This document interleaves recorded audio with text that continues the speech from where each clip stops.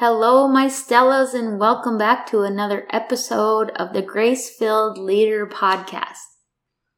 Now, I don't want to jump into today's episode without first reminding you of this.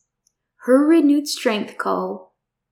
is having their first annual Renewed Conference happening Monday, November 6th through Friday, November 10th, 2023. This virtual experience is designed to empower and equip Christian women to know God more and have boldness in their faith. 10 speakers will pour into you across 5 days on a variety of topics. And one of those speakers just happens to be me. Plus, here's the best part, it's free. So click the link in the show notes to learn more, to see the speaker schedule, and to get registered. Now, on to the topic for today. This is a topic that is all too familiar to me and to the women I coach. In fact, a recent coaching session is actually what inspired this episode. As I work with women to create more time in their busy lives for the things that matter most, it is almost a universal theme that the foundation of their time management challenges comes from a deeply ingrained pattern of people-pleasing, overachieving, or approval-seeking. Success in time management truly becomes a byproduct of first working through the deeper issues and patterns that get us to a place of constant busyness. As I thought about some of the tools that I recommend to my clients and that I've used to break free from the limiting beliefs that result in people-pleasing, the exercise I'm going to share with you today is one that I use on a regular basis. It truly keeps me grounded in the present and keeps me focused on the Lord instead of on the approval of others. If this message resonates with you and you find yourself needing a partner in navigating patterns of people-pleasing that are hijacking your time and your mental peace, I would be honored to link arms with you through Christian Life Coaching. You can learn more about that at gracefilledleader.com/coaching. Or if you just want to hang out with me here, that's okay too. Either way, it is my desire to serve you and have you see freedom from some of the things I have. And today you are definitely going to want to get a notebook and pen, or just listen for now and come back with a notebook and pen for a second listen. It is a very tactical and practical episode for everyday application. Welcome to the Grace-Filled Leader Podcast. Do you want better work-life balance? Do you get stuck in patterns of perfectionism and people-pleasing? Have you always been an overachiever but never really felt good enough, no matter how much outward success you achieve? Do you want more time for the things that matter most? Hi, I'm Tanya, a wife, mom, leader, certified Christian life coach, and Jesus lover. For most of my life, I tried to find worthiness through achievement, but no matter how hard I worked or how much I achieved, I never felt like I was enough. I was left burned out, empty, and exhausted. I had no time or energy for myself or my family. I needed balance. I needed peace. My life changed when I finally started to live like an unconditionally loved daughter of the King, saved by grace. This faith-led podcast will teach you time management, self-care routines, and practical leadership strategies to help you navigate life and leadership. If you're ready to become fueled by grace and free from people-pleasing, if you're ready to multiply your time and impact as a Christian woman in leadership, this podcast is for you. Unbutton your blazers and roll up your sleeves, sister friends. It's time to get after it.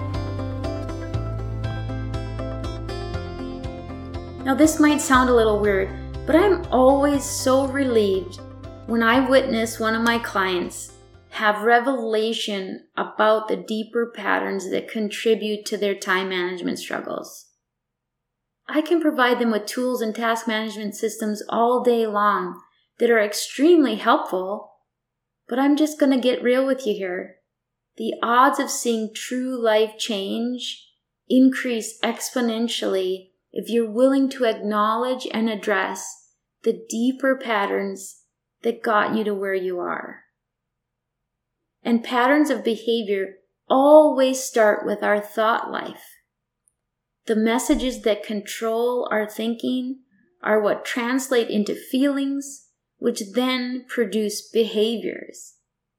And isn't it behaviors that occupy our time in some form or fashion? Behaviors might be doing absolutely nothing with our time, being paralyzed by our thoughts and feelings. Or it might be overdoing and overcommitting in response to our inner thoughts, beliefs, and feelings. The outer appearance of overfunctioning and people-pleasing is often very good. It looks like, and it usually stems from a place of service and pursuit of excellence. But if out of balance, it can be extremely costly and unhealthy. Perseverative thinking robs you of mental energy and it distorts reality. People-pleasing and approval-seeking robs you of time, energy, and the knowledge of the truth of where your value lies. You are so busy trying to find your value in other people, you miss the truth about where your value actually lives. You are so busy drinking from a very shallow puddle, you miss the well that never goes dry. But how do you start to change the trajectory of these patterns that have occupied so much of your life? Well, it has to start with intentional and repetitive work in your thought life and your prayer life. I'm going to walk you through 10 tips or steps to take when you find yourself perseverating on the approval of others, or you're tempted to overcommit through people-pleasing, or you're worrying about what someone else is thinking about you. First, you need to be intentional about building awareness around situations in which you are worrying about or seeking the approval of others. And when you encounter these situations, stop and take yourself through some of these steps. The first step, kind of the second, is to acknowledge the feeling that you're having in that moment and name it. For example, I am feeling anxious and worried. Next, identify the root of that feeling. What is the thought pattern that is leading you to feel and likely act on that feeling? For example, the cause of my worry or anxiety is that I'm worried that someone is or will think badly of me because I'm setting this boundary, or I've said this thing. So the feeling is worry and anxiety. The thought is someone is going to think badly of me. Next, ask yourself, is this thought based in truth? Does it align with what God thinks of me or with God's word? Or is it a lie or an attempt from the enemy to distract me? By the way, it's usually the latter. And if so, identify that lie and replace it with God's truth. For example, the lie is that my value is somehow determined by what people think of me. But God's truth is, I am accepted, as referenced in Romans chapter 15, verse 7. Another truth is, I am chosen, as referenced in John chapter 15, verse 16. And I am free, as referenced in Galatians chapter 4, verse 7. Next, I want you to picture Jesus beside you always. and be comforted by the presence of His Spirit. Be comforted by the knowledge that you never are truly alone and you're doing nothing alone, so you don't have to attempt to do anything alone. Reject the enemy's attempt to occupy your thoughts with lies in the name of Jesus. Literally say it, in the name of Jesus, I reject the enemy's attempt to occupy my thoughts with lies. And then ask the Lord to give your mind rest.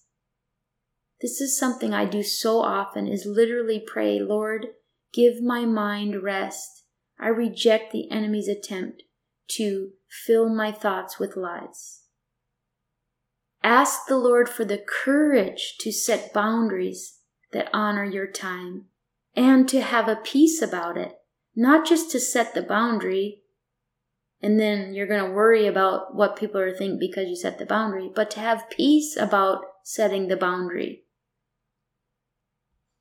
When you're tempted to have your focus outward on the opinion of man, redirect your focus upward, asking God to replace that focus and fill you with His peace and His perfect love.